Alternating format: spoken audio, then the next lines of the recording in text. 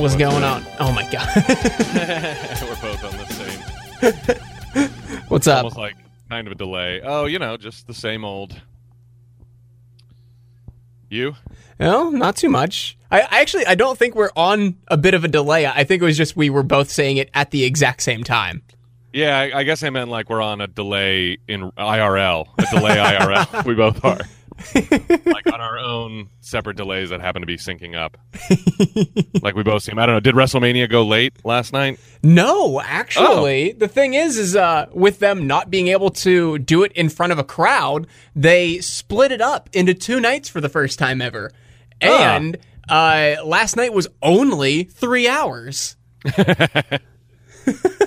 I mean, that's nice. In years past, like it's gotten so out of control that they've done like 6 and 7 hour shows, and I'm like, this is too much. This is way too much. I think I remember you telling me about that. Even maybe around last year, whatever episode we were on last year, like that. Yeah, and then there's all those. There's like or am I thinking of a different event where there's a lot of undercards, and then it goes to pay-per-view at a certain point? Is that right? I think you might be thinking of UFC. UFC does that, but WWE does like pre-show matches. But I mean, it's all on their network. So if you're watching on their network, you'll end up watching just 2 things, but you're gonna see everything. Yeah. So was it weird? Is there any crowd noise or whatever? Because I imagine like doing. There's nothing. Yeah, like professional wrestling without a crowd, I imagine would probably be a little bit if I could circle it back around to like doing stand up without a crowd. It's like you know where the laughs are going to be, you know where the where the applause breaks are going to be and stuff, and like without that, like what's the pacing like? What is it like watching that? I mean, you can definitely hear the wrestlers a lot more, so I think they have to be a little more wary. So you're not like hearing them call all the spots, right? But. You definitely hear them more trying to put like I don't know the story into the match. You know what I mean? Yeah. So you'll just hear more of like, "Oh, you son of a bitch" or something, or what a great story, right? I mean, that is a whole story. His mom is a bitch, and then she had a son. I get it all. But on top of that, it's definitely weird, but I actually enjoyed it. I think I went in with low enough expectations for night 1. I mean, as someone is listening to this, night 2 happened a week ago, but it hasn't happened yet. So I don't know what could happen tonight. I don't know. Gronk could take a live shit in the middle of the ring. I don't know yet. Yeah, that's why we're not talking about that, because we don't know that it happened. You have information we don't have. But yeah, that's another thing. Gronk is like the host of WrestleMania because I heard he just signed a deal with WWE. That's insane. And he was just on The Masked Singer recently too. I'm like, Gronk is just living his best retirement life. Was he really? Yeah. God, the dude's only like 30. He's still real young. Yeah. God. And he's going to take advantage of the rest of his life, it seems like. They whenever he was opening the show last night, they did actually write him a really good line. And he was like, WWE came to me to host because I'm the only person with experience of starting a party on a Saturday night and ending it 30 hours later. Awesome. So I'm like, okay, that fits very well. Gronk is like if Ryan Lochte was like just a little bit smarter or something. I don't know what. I mean, there's a similarity there, and I'm like, why do I think Gronk? I think that's what it is. I think Gronk is just a little bit smarter for some reason. Than Lochte. I know. I think that's a sentence that hasn't ever been uttered before. I think Gronk is just a little bit smarter than insert person here. yeah, exactly. Had to be Ryan Lochte. Like Ryan Lochte, I feel like is just along for the ride. But Gronk, you feel like there's some sort of there's a brain like turning, and there are gears turning in there. There's something there. Yeah, he's making decisions like he has a conscious being. But Ryan Lochte just seems like he's kind of riding the waves. Oh my God. Well, I'm on a delay because we were up way too late. We're trying to burn through Homeland, the final season, before our free trial of Showtime gets taken away, whenever that's going to be. So we watched 2 episodes last night, and then we were like, all right, let's watch the first 10 minutes of the next episode, which, as you know, never works out. Mm-hmm. I'll tell you, if you've got the free trial of Showtime, you've got to watch Kidding. Oh, I've heard great things about that. Oh my God. Yeah, it looks awesome. Looks amazing. It hits hard. And just be aware. It might hit you guys a little harder. So I won't give any spoilers away, but it'll get you in your emotions for sure. Yeah. Maybe it's not one that Sarah would be into then. Maybe not. And we still have we're the real reason we're like really trying to burn through Homeland is so we can watch Tiger King while all of the craziness, while people are still talking about it, because we haven't had time for that. Have we talked about that? Did you watch that? I did. Yeah, that makes me think of Jessica. She says that she has only watched 2, and every day it's like, oh no, I've watched the first 2. I'm like, you need to watch the other 2, because by the time you finish it, no one's going to be talking about it anymore, and then we'll be talking about it way too late. Right. Well, yeah, you feel that way. I always just fall back on like, well, there's somebody out there like me who is just hearing about it just now. You know what I mean? Like, yeah.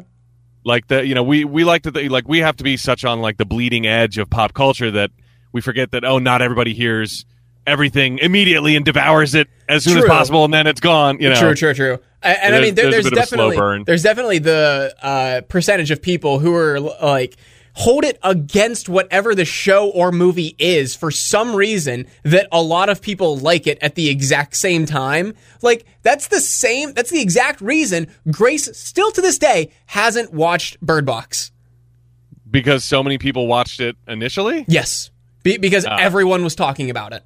Yeah, because it became kind of a phenomenon. That's the entire reason. Yeah. I mean, I always find that weird. Like, you see the memes all the time, like, I'm in the 1% who have never seen an episode of Game of Thrones. And I never, ever will. It's like, well, I mean, check it out for whatever reason you don't want to, but, like, not liking stuff is not a personality. Exactly. It's the same argument that, like, loving pizza isn't a personality. Yeah. or like, hate, or like, back when I was in high school, hating Twilight isn't a personality. Yeah. And to that end, for sure, loving Twilight isn't a personality. Right. Liking something is not, is not good. But, it's a little more. Don't let one thing define who you are. At least liking something is more endearing than hating it. I mean, I think we're just drawn to love as humans. So it's like, oh, they really like that. And it's not a personality, but I don't mind it. But if it's like all they do is, I'm in the 1% of people who will never see Star Wars. Like, well, great for you. I mean, look at all the people that like it. It doesn't make you interesting just because you don't. You're obviously wrong. First of all, I mean, we are outvoted. Yeah, you're outvoted. First of all, yeah. So I forget how we got on talking. Oh, Tiger King. Yeah. So I will catch up on that eventually, but I don't know when. After Homeland, I think we got like 3 more episodes. It finally picked up. That's the reason, because the first 2 episodes are kind of slow, and then it really is like the thinking man's 24. You have to like, I'm constantly saying stuff out loud. One, so that, like Sarah is just on her phone constantly. So I'm constantly saying stuff out loud when a giant plot point happens that I can tell she missed. But also it keeps it straight in my mind. I'm like, oh, that's that guy's brother, and they're going to take him somewhere and do that, and he's going to talk to him later. Like, I say it out loud just so I know what the hell's going on, Like, I got it. It's twists and turns, but I love it. Did you end up finishing Detroiters? Oh, no, I haven't even started that yet. Oh, man. I know that's an on my own show, and that's not going to happen until the pandemic's over. Until I get some personal time back. Oh my God. Once again, I had to wake up at 8 and, tear through this episode that we're going to talk about today, which we might as well get started. On that note, you want to get started? Let's get started. All right, welcome to No Hugging, No Learning. It's a show about one thing, watching Seinfeld for the first time. I'm Tim Murphy. I'm Ted Hollowell. And today we will be talking about The Chinese Woman, Season 6, Episode 4. But before that, we did have some homework and trivia and stuff like that from the last episode of The Pledge Drive. First, we wanted to know about the Street Tough, which I just called him a Street Tough as kind of like just more of a joke. Like, I don't know what you'd call him besides Street Tough, but it seems like such an archaic phrase, but that is how on Wikipedia he's listed as street tough. I'm like, wow. That's awesome. And believe it or not, that was F.J. Rio's first on-screen role. There's no way. Yeah. There's no way, because I'm looking at his IMDb right now. At the bottom of that list was 1994's episode of Seinfeld. In 1993, he was in Star Trek Deep Space Nine.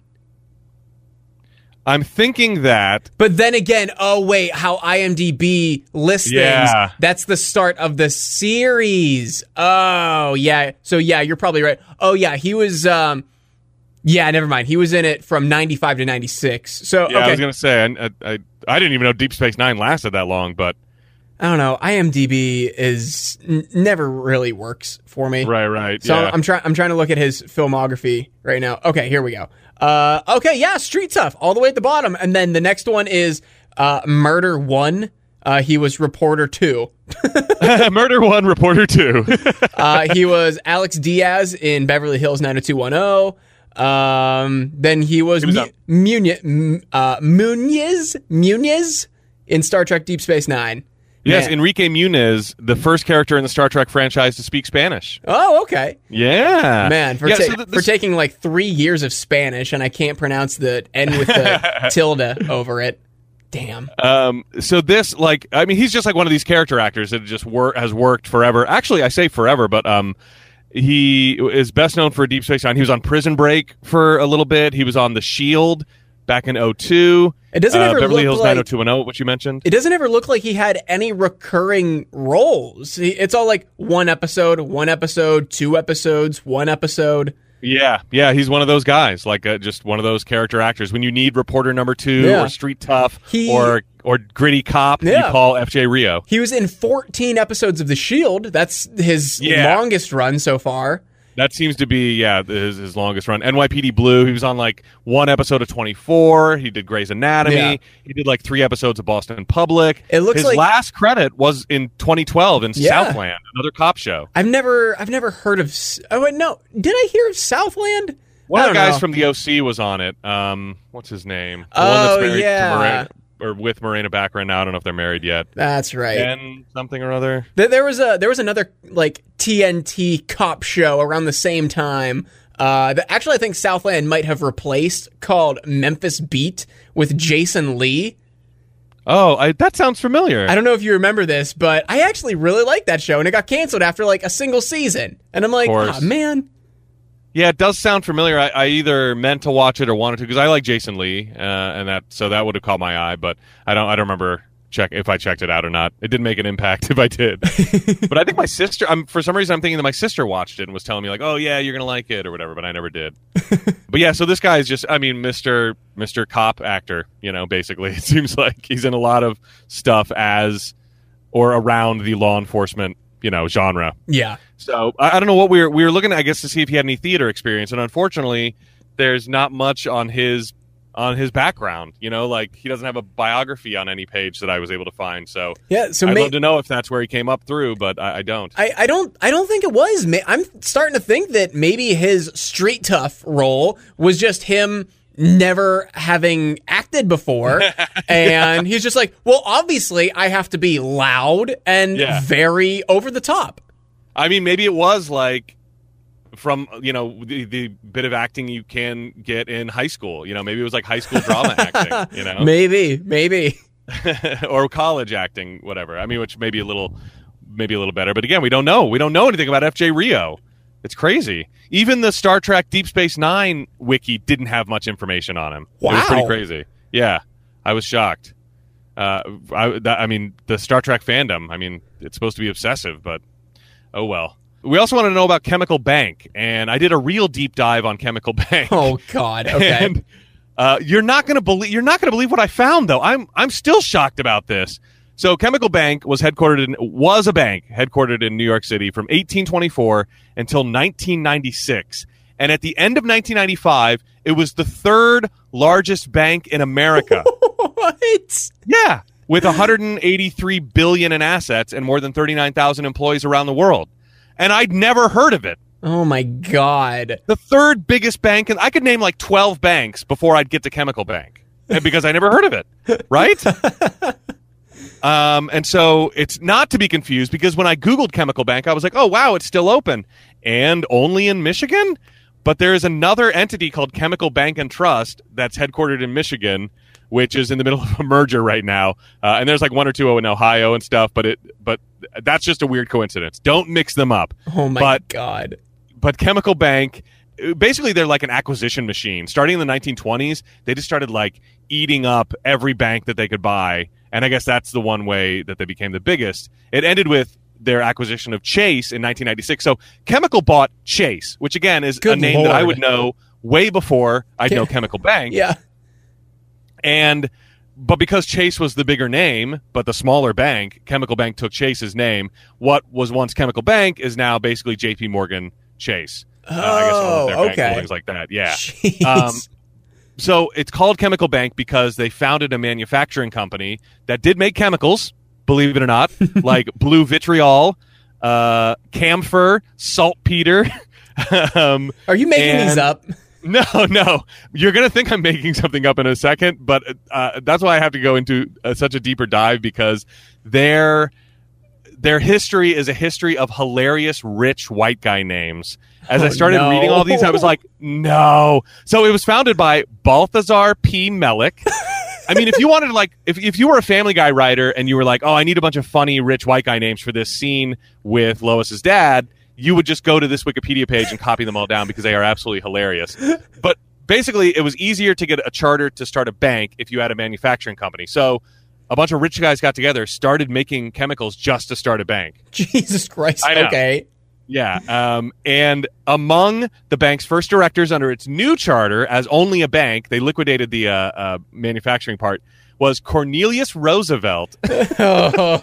He was followed in leadership roles by Herbert K. Twitchell, Percy H. Johnston, Gerardus Post, William Stebbins, Harold Holmes Helm, and I got to mention this other former employee, Patrick Toomey, now United States Senator. Wait, holy shit! What? Really? Yeah, Pat Toomey used to work for Chemical Bank. I don't know in what capacity. I didn't go that far, but oh my God, I was caught up that it sounds like Triple H worked for Chemical Bank. Yeah, Harold Holmes Helm. It's time to play the game. I don't know which my favorite is. I don't know whether it's Balthazar P. Mellick or Herbert K. Twitchell. I think it might be Herbert K. Twitchell. I don't know. So many good ones, though. And Chemical was among the pioneers of electronic banking. And on September 2nd, 1969, they installed the first automatic teller machine. Ooh. Yeah, which back then was called the DocuTeller. They had the first ATM? Evidently. Wow. That's what I found, yeah. All right. I know. So there's everything and more that you wanted to know about Chemical Bank. And we also wanted to know if there was any sneaky product placement with all the candy bars and candy that is mentioned and eaten in the show. Snickers is made by Mars. Almond Joy is made by Hershey's. And M&M's made by Mars. So I don't think anybody was paying for the product placement because it doesn't seem like they played favorites like that. Damn. Okay. Mm-hmm. Could have been interesting. The episode writers, Tom Gamble and Max Pross, were talking one day about someone they know in college who did eat his Snicker bars with a knife and fork. And then Larry David was like, put that in the episode. And because Ian Abercrombie couldn't chew fast enough to finish a bite of Snickers bar in between his lines, he had to swallow each bite whole, which is crazy. Normally they make it so like you can cut and spit into a bucket. Like when you're eating food on set, like sometimes you're eating it, obviously, but most of the time you're able to like spit it out because you're going to get sick of it because you have to do like 30 takes. But I guess this guy, he ate so many Snickers that he consumed the equivalent of about 4 Snickers bars by swallowing pieces whole. Good and he says he hasn't eaten a Snickers bar since. I don't know if Ian Abercrombie is still alive, but evidently he never ate a Snickers bar again. What? Why would they not give him like a spit bucket? Why was he actually eating these? I guess because he is dead. He died in 2012. Oh. I'm guessing because he was on camera the whole time and there was no like cutting back to a lane so that he could, so that they could spit it out and just have him deliver a line as if he ate. They didn't, he was on camera the whole time, so he just had to keep swallowing. And then this is weird. This is a weird story. I don't know where it came from, but I found it on a couple different sites. The day after the episode aired, Ian Abercrombie was having lunch in a restaurant, and the waiter came by and put a plate with a Snickers bar on his table. And the story ends like this. Apparently, the whole restaurant was in on the joke. Like, what does that mean? That seems like something somebody made up, but I had to mention it anyway. And apparently, the whole restaurant was in on the joke. I don't know why. Good Lord. After filming was completed, the producers decided that Brian Reddy, who plays the high talker in the episode, he did have a high voice, but it wasn't high enough. And so they hired a voice actress to dub over all his lines. I still can't find out who that was. I'm shocked that it's just not Noreen. Yeah, I mean, there's no credits listed anywhere for this episode as to who did that voice, even credited or uncredited. It was very close to like maybe Noreen doing like kind of a little affected voice, like maybe just a little off, but nothing is. I couldn't find anything listed like that. So let me see. It's not Larry David either. As far as we know. A number of sequences. There's a ton of deleted scenes from the Pledge Drive episode, including George demonstrating high-pitched talking, Kramer finding his own greeting card for Jerry in the trash, and a lot of scenes of Nana riding a dangerous-looking subway, talking to a postal worker, and there are so many of those they're not even on the DVD release. Oh, my God. Where do they exist now, or do they? I don't know. Maybe they're on that 80 minutes of whatever that that we talked about last week. I'm looking through one place I didn't look. No, I was just looking through the IMDb page because sometimes they have uncredited people listed, like where the credits would not, where the official credits would not. But I don't see anybody who is listed as uncredited voice of, what was his name? Dave. Dan. Dan, that's right. I kept writing Dave for some reason. Yeah, no idea. I think that's it. That's all I got. All right. I did want to point out one thing. Do you know the band Every Time I Die? Sounds familiar. Okay. One of their band members, Jordan Buckley, tweeted, he does a lot of like the artwork for the band, and he tweeted a photo of a design he did, and he said, stockpiling ETID designs and cruising through my first chronological Seinfeld binge. I've seen every episode a million times, but watching them in order, now knowing that Kramer was a drug dealer, it's like a whole new show. Yeah, I saw you retweet that or something. I'm sorry, is this a known fact? Not that I've heard. I think it's one of those like fan theories or whatever. It sounded kind of familiar because everyone wants to know how he, why he has so much money and never seems to work. But I've never read any of the evidence that that he's a drug dealer. Okay, because I'm like, I mean, I even tweeted from the podcast account. I'm like, I'm sorry, what? Yeah, it's not something I'm too familiar with. Has he tweeted back to you? No, he didn't. But that's insane. I wish. Or not, I wish that he was a drug dealer, but like I could definitely see that being the case, Yeah. I mean, I bet there's solid evidence as to that. I bet you could probably build a case for it besides just he never works and seems to have a lot of money. But I don't know what that is. If someone wants to write in and espouse that fan theory for us, do it. Do our homework. Oh my God. Okay, so do you have any more like news bits or anything? Nope, that's it. Okay, if you have never listened to this show before, we are not a research-heavy podcast, despite the fact of doing 24 and a half minutes of homework at the beginning of the episode. What that is we like to run through the episode and let questions arise naturally, and then we assign them to ourselves, like I just said, as homework the week following. If we miss something, if we egregiously skip over something, please send us an email, send us a tweet at nohugging or nohuggingnolearningshow@gmail.com. Again, I have never seen these episodes before. I'm watching this show for the first time ever. Tim, though, has seen every single episode, but never in chronological order. He has been a lifelong fan for years, is the line that I always give him. If you like what you hear, please give us a 5-star rating and a written review on Apple Podcasts, and we will send you a No Hugging, No Learning logo sticker. And just be sure to either tweet us, like DM us, or email us your address so that we can actually send it to you.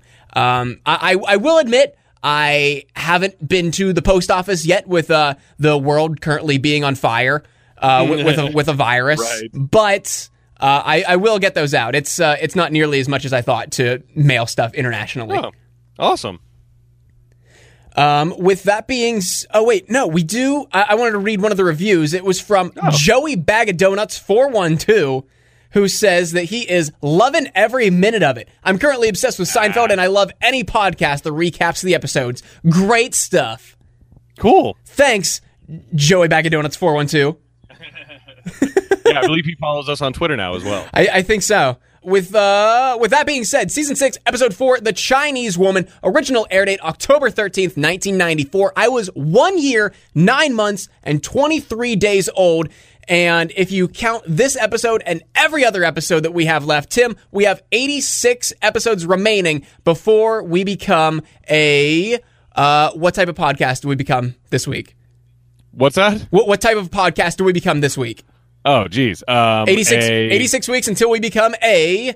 Homeland. An all Homeland podcast. There we go.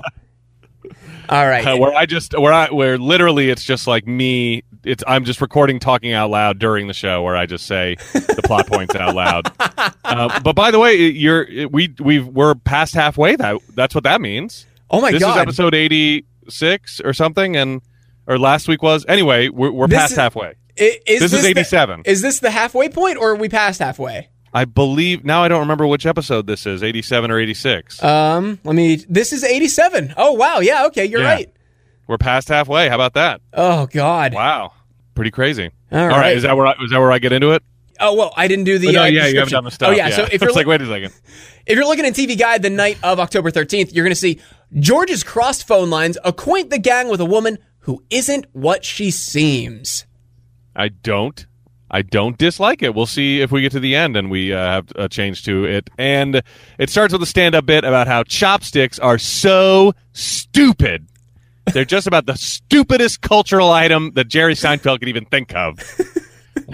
I do remember loving this bit, and I don't necessarily dislike it now. But when I was a kid, I thought it was hilarious that it makes kind of a funny point. It's like almost reaches that part of Jerry Seinfeld's comedy where if you think one step further, we've talked about this a lot, where you think one step further and the whole bit falls apart. This doesn't necessarily do that, but he is kind of playing dumb, where he's like, the Chinese people are still using chopsticks, and a Chinese farmer gets up in the morning and he goes out to work with a shovel. It's right, the utensils like fork and spoon have always been there, and they've seen them, but they decided they like the chopsticks better. And so I always love the line, "You're not out there plowing 40 acres with a couple of pool cues," which I thought was funny. It brings it to an absurd giant level. And so I guess this wasn't so bad, right? What do you think? Yeah, I just thought it was stupid.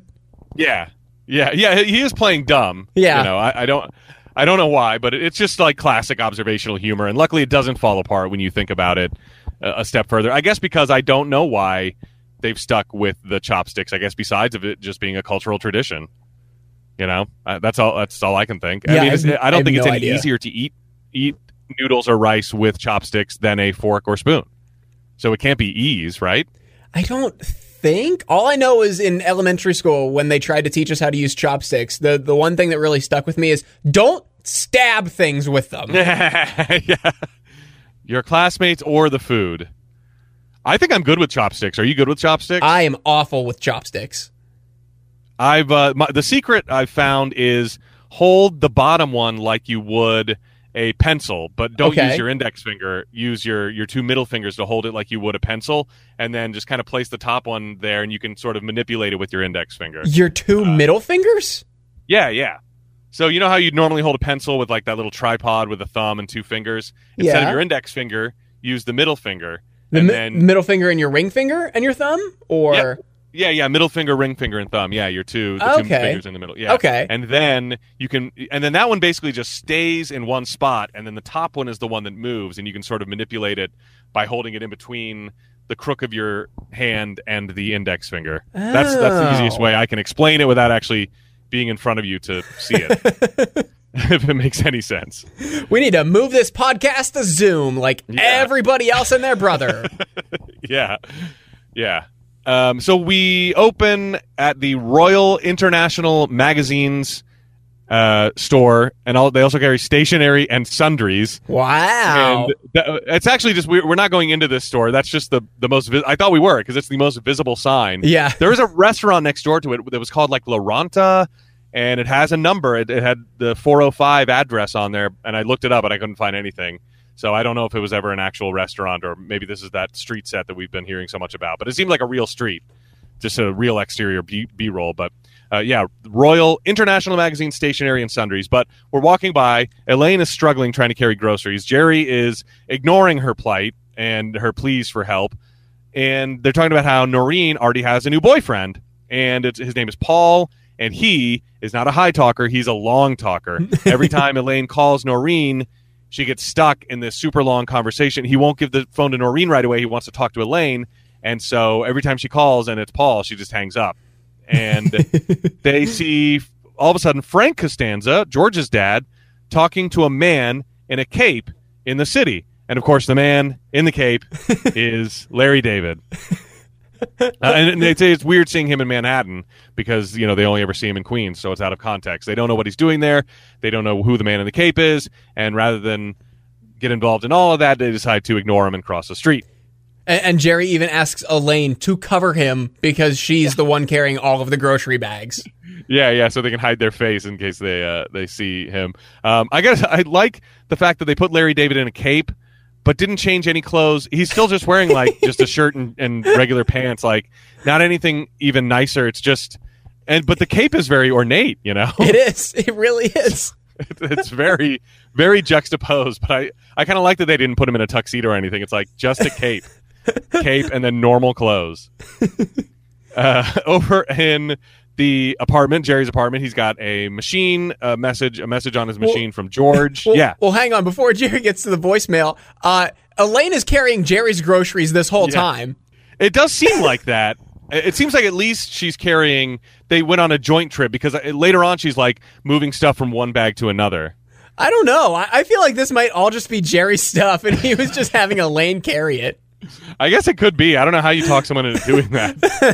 That's very nice. But I saw her like taking stuff out of one bag. I think she was like maybe she had some stuff in there too, but I don't know how. Okay, that's my guess, but I have no idea. Yeah, he's like, just throw that up there on the counter because then she does throw it all down as if she doesn't care. So maybe it was all Jerry's, and that was just sort of like stage acting. Like I have to do something with my hands here. So on the machine message from George. He's like, hey, it's George. I got nothing to say. But how far ahead of George? How far ahead of his time again is George? Like, as far as leaving voicemails in 2020, like the only reason George left that message is so he would know that Jerry would know he would call. But these days, like a missed call is enough for anybody. Yeah, you know what I mean? For real, yeah. So George already in the mid 90s is fed up with leaving voicemails. He's like, there's got to be a better way. It's George. I got nothing to say. I just wanted to, I just wanted to talk. Yeah, just wanted to shoot the shit. Yeah, it's George. I got nothing to say. But what am I going to say on a message? Just call me back. Yeah. And Jerry does call George back, but he gets Donna Chang. It's not a wrong number. Their lines evidently are crossed. But when he gets to the first time, when he thinks it's a wrong number, he's like, I should have talked to her. I like Chinese women. And Elaine goes, isn't that a little racist? And Jerry goes, if I like them, how can that be racist? Which not only gets a huge laugh, but also some cheers in the audience, I heard. Oh, no, I didn't catch that. There was like almost a little applause break. They're like, yeah! All I know is I need to pull the GIF with the captions of Elaine just saying, isn't that a little racist? for the remainder of this entire show, and just tweet it every time we have a problematic episode. Yeah. I mean, I don't know how to explain it to Jerry that there's something wrong with it. You know what I mean?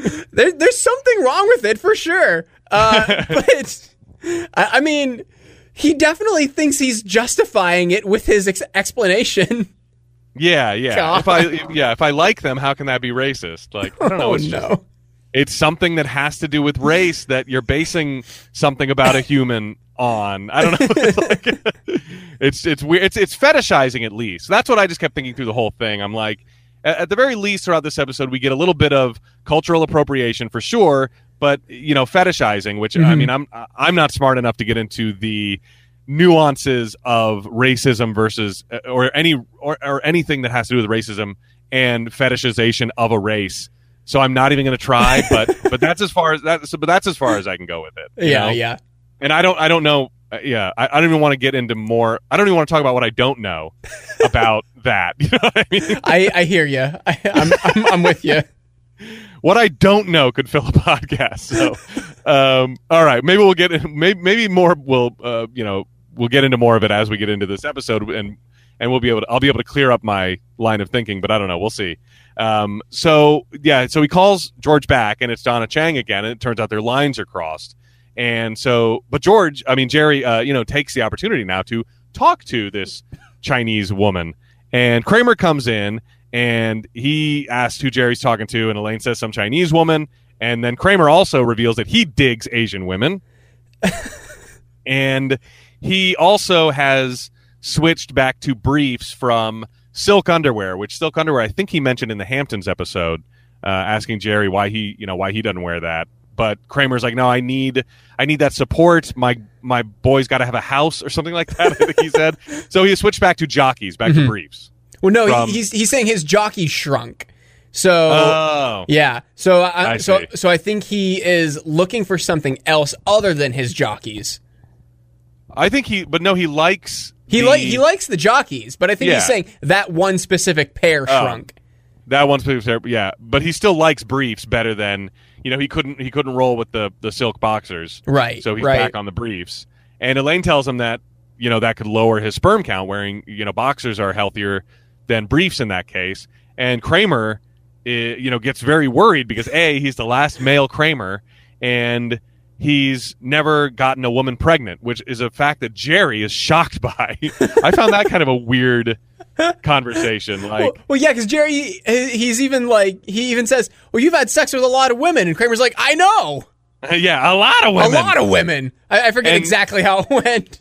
And he asked Jerry, he's like, "Have you ever gotten a woman pregnant?" And Jerry's like, "I'm sorry, those records are permanently sealed." But I mean, the implications of. I'm guessing that Jerry has gotten a woman pregnant before, and he doesn't have any kids, so, there's another political football that I'm going to just punt that one away and let someone else deal with it. Yeah. So Jerry ends up having a date. He has a date with the Chinese woman. Oh, yeah. What did you think about his quote here, whenever he is about to call Donna back? Or no, whenever he comes out and he says that he's got a date. Did you hear what he said? No. It's like, my first date ever with the Pacific Rim. I'm very excited. Yeah. And they're going to Hunan Balcony. I think that's the name of the restaurant, right? Was it Balcony or Hunan Palace? See, I don't know. For some reason, I thought I heard Balcony. I'm like, that's a weird name. But yeah, they're going to a Chinese restaurant, in other words. And Elaine's like, I thought Chinese people didn't eat Chinese food, and he's like, she's very assimilated, and she suggested it because Elaine's like, she's Chinese and you suggested Chinese food. He's like, she suggested it, and so then George comes in, and Elaine and Jerry tell him about seeing his dad in the city with a man in a cape, and George is just as puzzled as Elaine and Jerry were about that fact. We did miss one thing before George comes in that. Kramer wants to go and get his fertility tested, and Elaine is saying, Kramer's worried about it, but Kramer's like, I don't know if I could, into a cup in the middle of the day, and Elaine, with the burn of the century, just says, does that conflict with your normal schedule? Yeah, I love that. Like, A, his normal schedule of doing absolutely nothing, but B, his normal, jerk-off schedule. It's just hilarious on so many levels. Does that conflict with your normal schedule? I time this out in the middle of the day. Oh, boy. So, over at Bowen Fertility Clinic, which I think the Bowen Clinic we've seen before. Have we? And I think it's it looks very familiar because it says Bowen Fertility Clinic, and then it lists all the services they have on the door, and none of them, it's like they only changed that one little sign because all the rest of the sign, it's like more of a cancer clinic, it seems like, then I mean, there is a gynecologist in there, but I didn't see anything because all the doctors are still listed and stuff. Yeah, they have like hermatology, oncologists, and all sorts of stuff, but nothing about actual fertility. Unless that's something that a gynecologist could do. I don't think so, because I don't think so. Like, I don't know if that would fall under their purview, but I mean, yeah, I would imagine you'd go to a male doctor. I mean, not necessarily. I just don't think it would be a gynecologist. Right. I didn't mean like a male. Oh, I get you. A man doctor. I get you. Okay. Because I think even the gynecologist listed is a male on the front. But no, because there's a lot of gynecologists that are guys. I was thinking that like you deal mainly with women's anatomy, and you go to someone who deals with male anatomy. Yeah, you're saying they have to go to a dick doctor. Yes. Yeah, whatever they are. Urologist? Is that right? I feel like that's even wrong. I feel like that's more... Man, my ignorance is just like flowing through this episode in so many ways. So Kramer has gotten the fertility test. His sperm count is low, and the doctor says you have to switch back to boxers immediately if you want any hope of starting it's weird that Kramer wants to start a family in his 40s, let's say. You know what I mean? Yeah, while he's not in any serious relationship. Right. No job. That we know of. Might be a drug dealer, but still. Living in an apartment in New York City. Yeah. Small 1-bedroom. Yeah. It seems like late. It seems like he's late.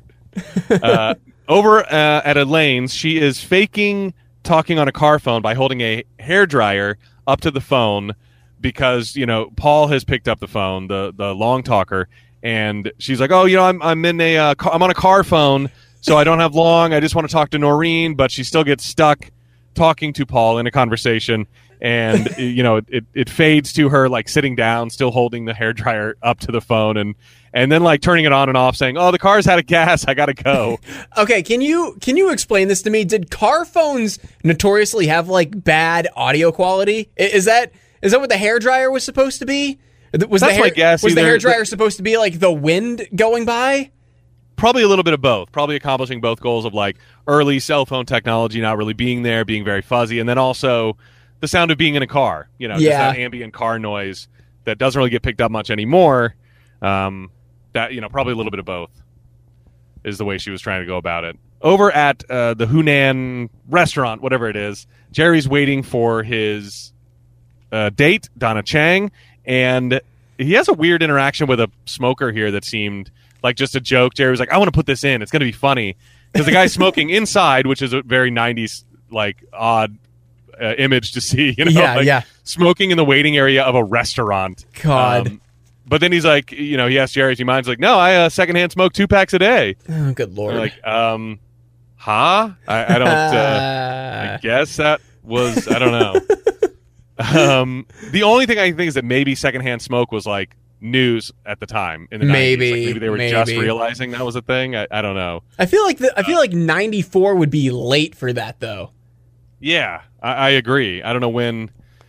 That's all I can think is that it was like kind of a buzzy thing at the time, and that was Jerry's hot take on it. But Donna Chang comes in, and she's a blonde woman, and she's not Chinese, and she's like, "Oh, did you think I was Chinese?" And Jerry's like, "Oh, no, she's like, "Oh, well, the family name wasn't originally Chang. It was Changstein," which is a joke that I'm not sure that I get. No, I'm not sure either. But is this Anna Gunn? I don't think so, but it does look like her. Remember, Jerry already dated Anna Gunn, but that doesn't preclude her from appearing as someone else on the show. That's what I was thinking. I'm like, this is so weird. I don't think so. Okay. That's why I was really confused. I'm like, he already dated a character that Anna Gunn played. When was she in it? When was her episode? She played the episode with the horse. Where George sees someone kissing a horse, and he thinks it's his cousin. Oh, that's right. That's right. Okay, I think that was like the beginning of season 4. Does that sound like right? That. Okay. Yeah. Oh God.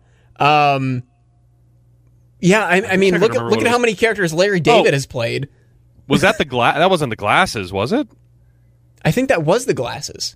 Because I know it involves George and his glasses. Donna Chang was played by Angela Dorman. Ah, man. Yeah. Okay. Looked like she was on Nash Bridges for a while. Oh, and another Star Trek actor. She was on Voyager. Oh, wow. Okay. She played Ricky for a season. Lots of Star Trek people in this episode. Yeah. Not in this episode, but in this run of episodes.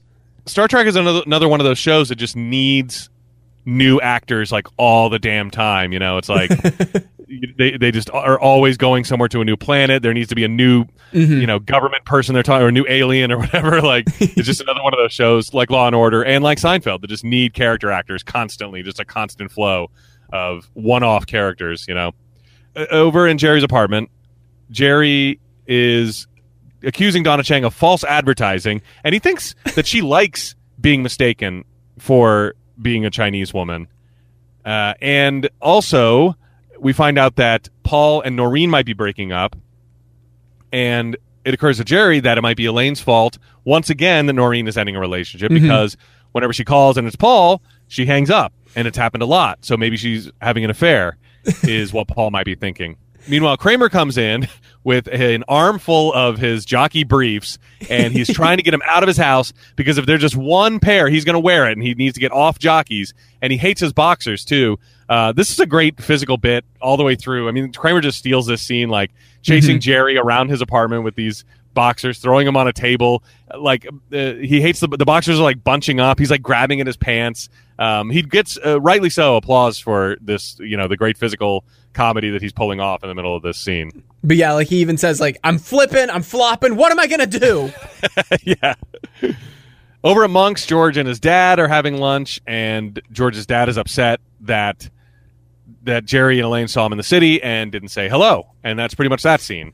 Because George obviously is trying to find out why he was in the city with a guy in a cape, but his dad is hung up on this. But like the line that Frank delivers, like as soon as George says like, oh yeah, I heard you were in the city the other day. Your mother has to tell you every move I make. Yeah, he's shouting through the whole, and the restaurant's noticing too, and he's like, why didn't they say hello? And the restaurant's all looking at him. And George is obviously embarrassed all to hell. Over in Jerry's apartment, Donna Chang is there, and she's trying to figure out if the phone lines have been uncrossed, but they haven't. And then she says to Jerry, it's really getting ridiculous. Ooh. And Jerry does a very slow burn here, like, am I going to say something? Am I not? Like, they really sit on it for a long, long time, which I thought was pretty good comedic timing. But then he does decide to go, did you say ridiculous? And Donna goes, no, ridiculous. It's getting ridiculous. And Jerry's like, okay. George comes in, and, he meets Donna, and she was like, oh, you're George. I spoke with your mom. We talked for over an hour. I just wanted to say, like, I'm really sorry. And he's like, sorry about what? Oh, she said that she's getting a divorce. And George has a hilarious, without speaking, he turns to the oven, flips it on, and opens it up and puts his head in. Oh my God. We do get like one line from Jerry here where he's just trying to kind of like bait Donna Chang into like subbing an L for an R again, because like George is wondering like how he was talking to her mother, and Jerry's like, oh, the Rhines are crossed. Yeah. Don't you mean the Rhines were crossed? I hate this so much. Later in the apartment, Jerry and Elaine are talking about George's parents possibly getting a divorce. Jerry says, too bad they didn't do this 30 years ago. He could have been normal. That was hilarious. George comes out of the bathroom where he's been maybe going to the bathroom, maybe just in there sulking or yelling or whatever. But he's like, he just realizes it's going to be double the amount of visits if they live separately. He's going to have to go to two places now. And so George is, of course, he's not upset about his parents getting a divorce. He's upset about the implications for his time. It's all, of course, about George. The reason why this is such a bad thing. And George is like, you know what? I bet this has to do with the man in the cape. I don't trust a man in a cape. And then that's where Jerry stands up and says, well, you know what? Superman wears a cape, and I'll be damned if I'm going to stand here and have him talked about like this. And so George is like, all right, Superman's the exception. But by the way, Superman is on the bookshelf. Yes, he is. In this scene, and spoken of. So we get a double dose here.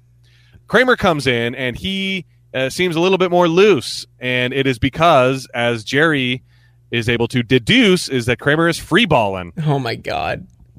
Yeah, no briefs, no boxers, no nothing. I love Jerry's, Elaine's like, what? He's like, don't you see what's going on here? And the only thing between us and him is a thin layer of gabardine. Yeah, Jerry gets it almost immediately, but it takes Elaine like another 5 seconds to just to all wash over her, And then this is a classic Kramer scene. I'm out there and I'm loving every minute of it. This is a great Kramer episode. I mean, it really is the star of this episode, even though he's not the front storyline. But Kramer also wants Elaine to put in a good word for him with Noreen, right? Because he heard that her and what's his name, Paul are breaking up. Mm-hmm. I found the line as Kramer was leaving to be very odd. He's like, "I'm like a naked innocent boy." Oh, yeah. What does that mean? I'm like a naked, innocent boy running through the countryside? Is that what it was? Yeah, something like that. I don't know. Yeah. I have no idea. I thought that was really, really weird. And I went back and looked just to see if I was like, is this an occasion where they went back and was it initially like naked Indian boy or something like that? Like, doesn't that make, as hard as it lands on the ear, wouldn't it make a little bit more sense than naked innocent boy? So I went back and looked. Like naked, like that's not a saying, But neither is naked Indian boy. I feel like it makes more sense than naked innocent boy. Okay, I don't know. Did you go back and look it up? No, I just kept going back I kept on rewinding to see if I could, if I was mishearing something, but no, the captions say innocent boy, or if I could read his lips and see if he was saying something different and it was overdubbed, but it didn't appear to be. So okay, it's just weird. I thought it was just a weird phrase, but I don't know.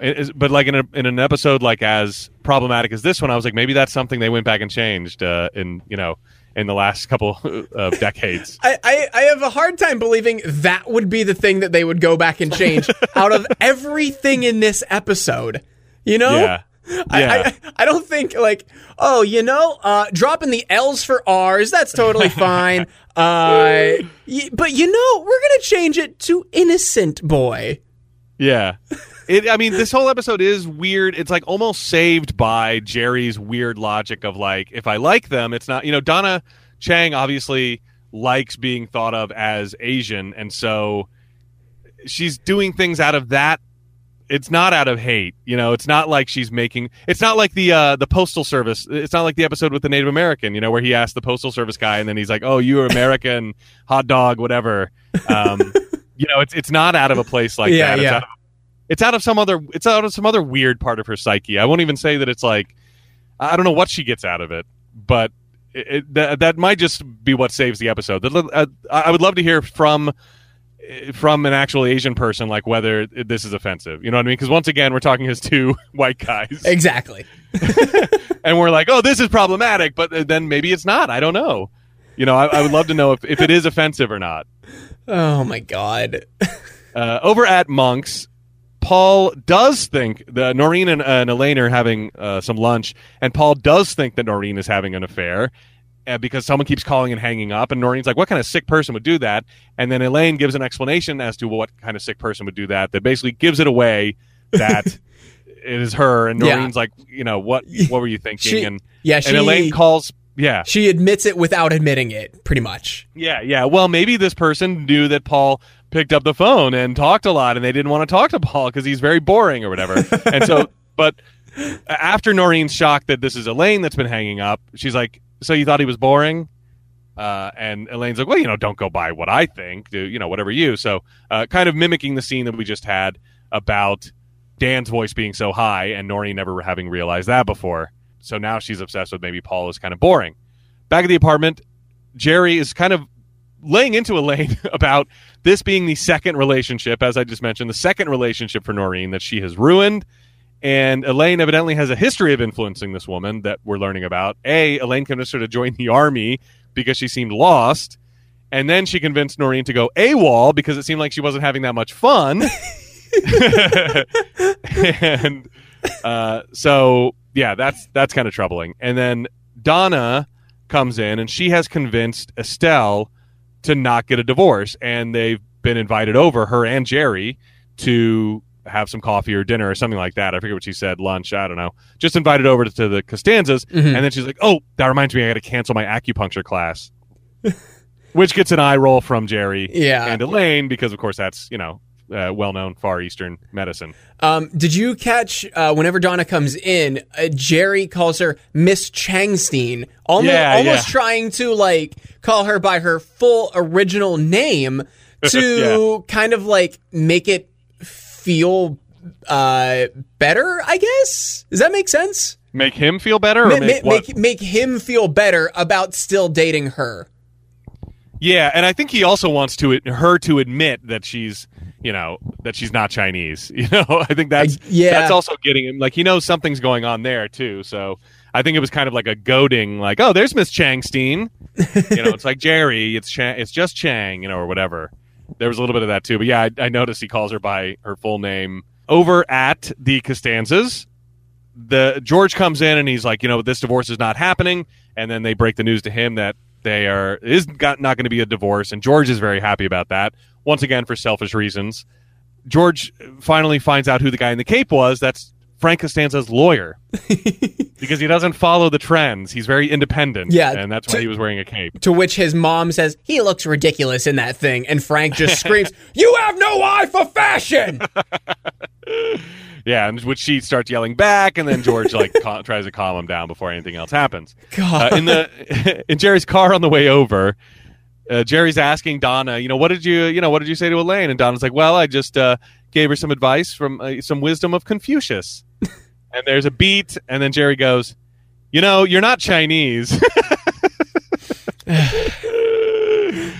Which I feel like we don't get enough of. We don't get enough satisfaction from the end of this episode. I guess she just did like.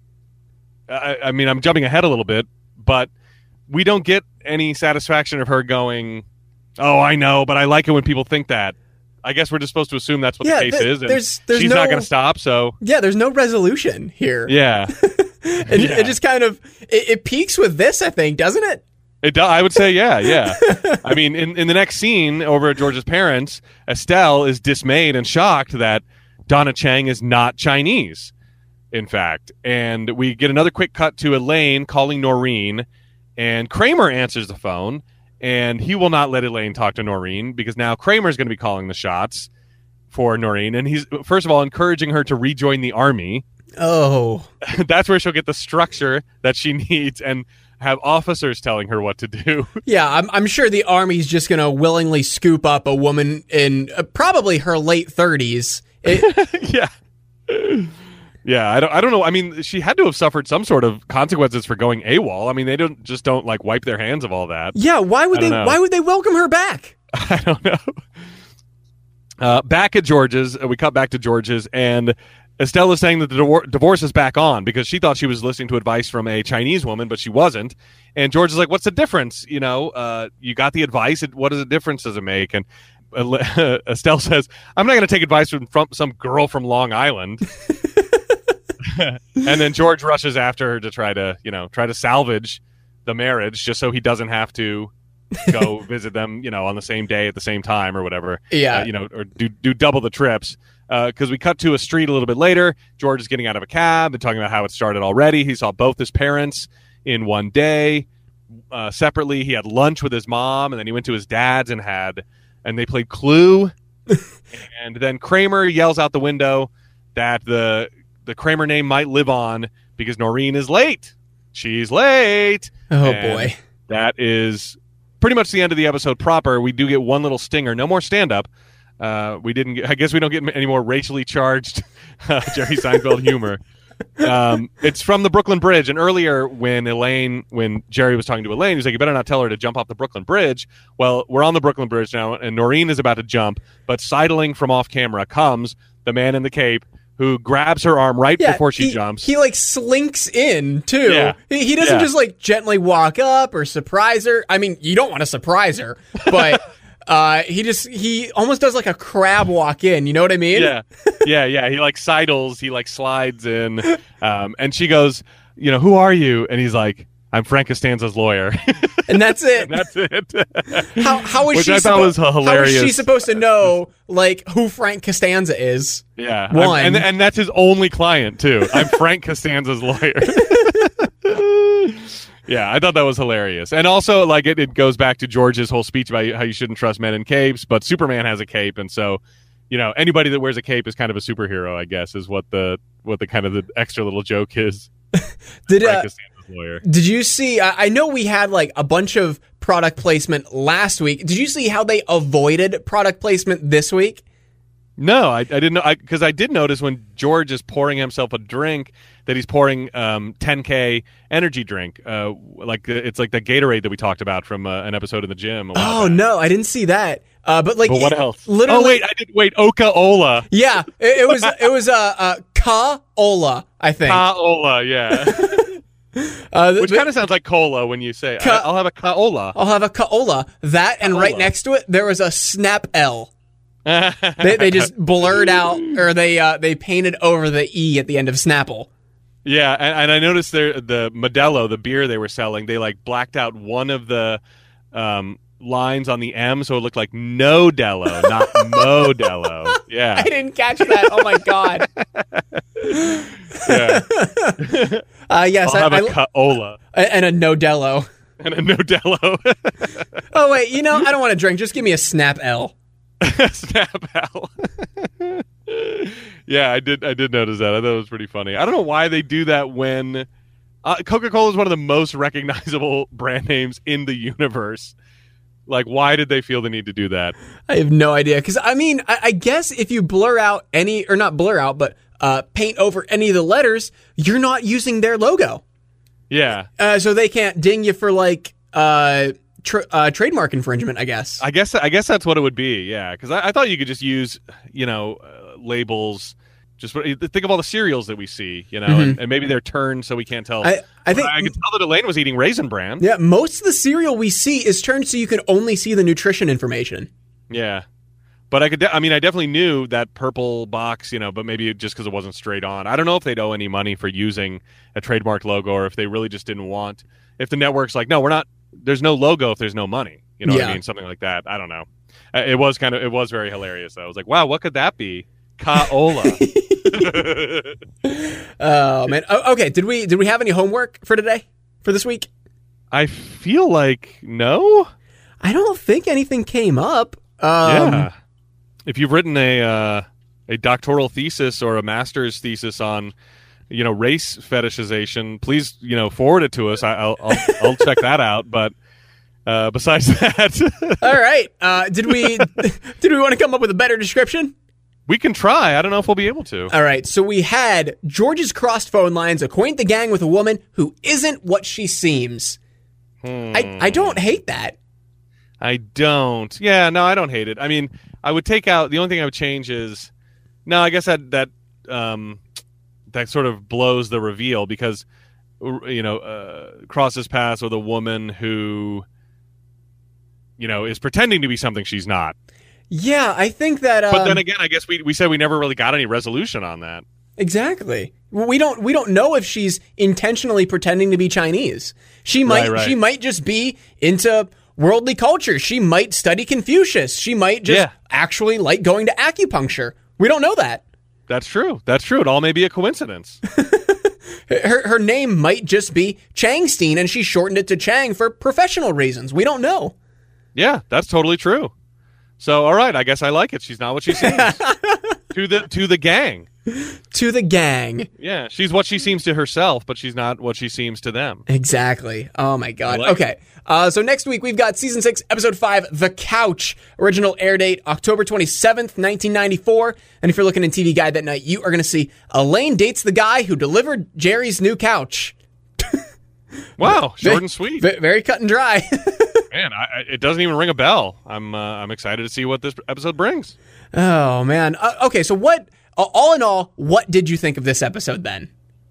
I mean, it's definitely, in the pantheon of episodes that people remember, and I think it's just because of the subject matter. But I didn't. It's not one of my favorites. I don't even remember like laughing too much. And it's not even like anything problematic about it. Like, I just didn't know if it was all that funny. Honestly, I think Frank probably made me laugh the most, as he always does. Yeah. I think I'm right there with you. I think the things that had the potential to be incredibly problematic weren't necessary the most. I mean, definitely not as problematic as things that we've seen so far in the run of the series. Mm-hmm. It's a little iffy, but it's not full on problematic, I would say. Yeah, and it wasn't that might have made it less funny. You know, I wasn't focused on like, oh, I'm not laughing right. This. I just wasn't laughing because, you know. Right. I get you. Yeah. So how did you feel about the episode as a whole? It was bland, I thought. Yeah. I don't know. I don't know how to go into more detail with it. I thought it was I'm with you on Frank being the highlight of the episode. That and Kramer. Yes. I mean, we even said this is a great Kramer episode. And I mean, how many episodes have we had where the B story outshines the A story? Doesn't happen often. Not really, but when it does, it just makes you totally forget the A story. I mean, not in just like the frame of the episode, but in looking back on the episode too. Yeah. I mean, this gives us one of those Kramer lines. You know, I'm loving every minute of it. That's a Seinfeld greatest hits quote, and I think it's just remembered because of the, you know, interesting subject matter of like a woman, you know, her name Donna Chang, and she's not Chinese. Like, I think that sticks out to people, but I don't think the episode as a whole holds up. I think it's just remembered. You know, I think it's just a memorable episode, but not because it's one of the funniest. Okay, so is that it? That's it. All right. For No Hugging, No Learning, I'm Tim Murphy. I'm Ted Haldwell. Be good.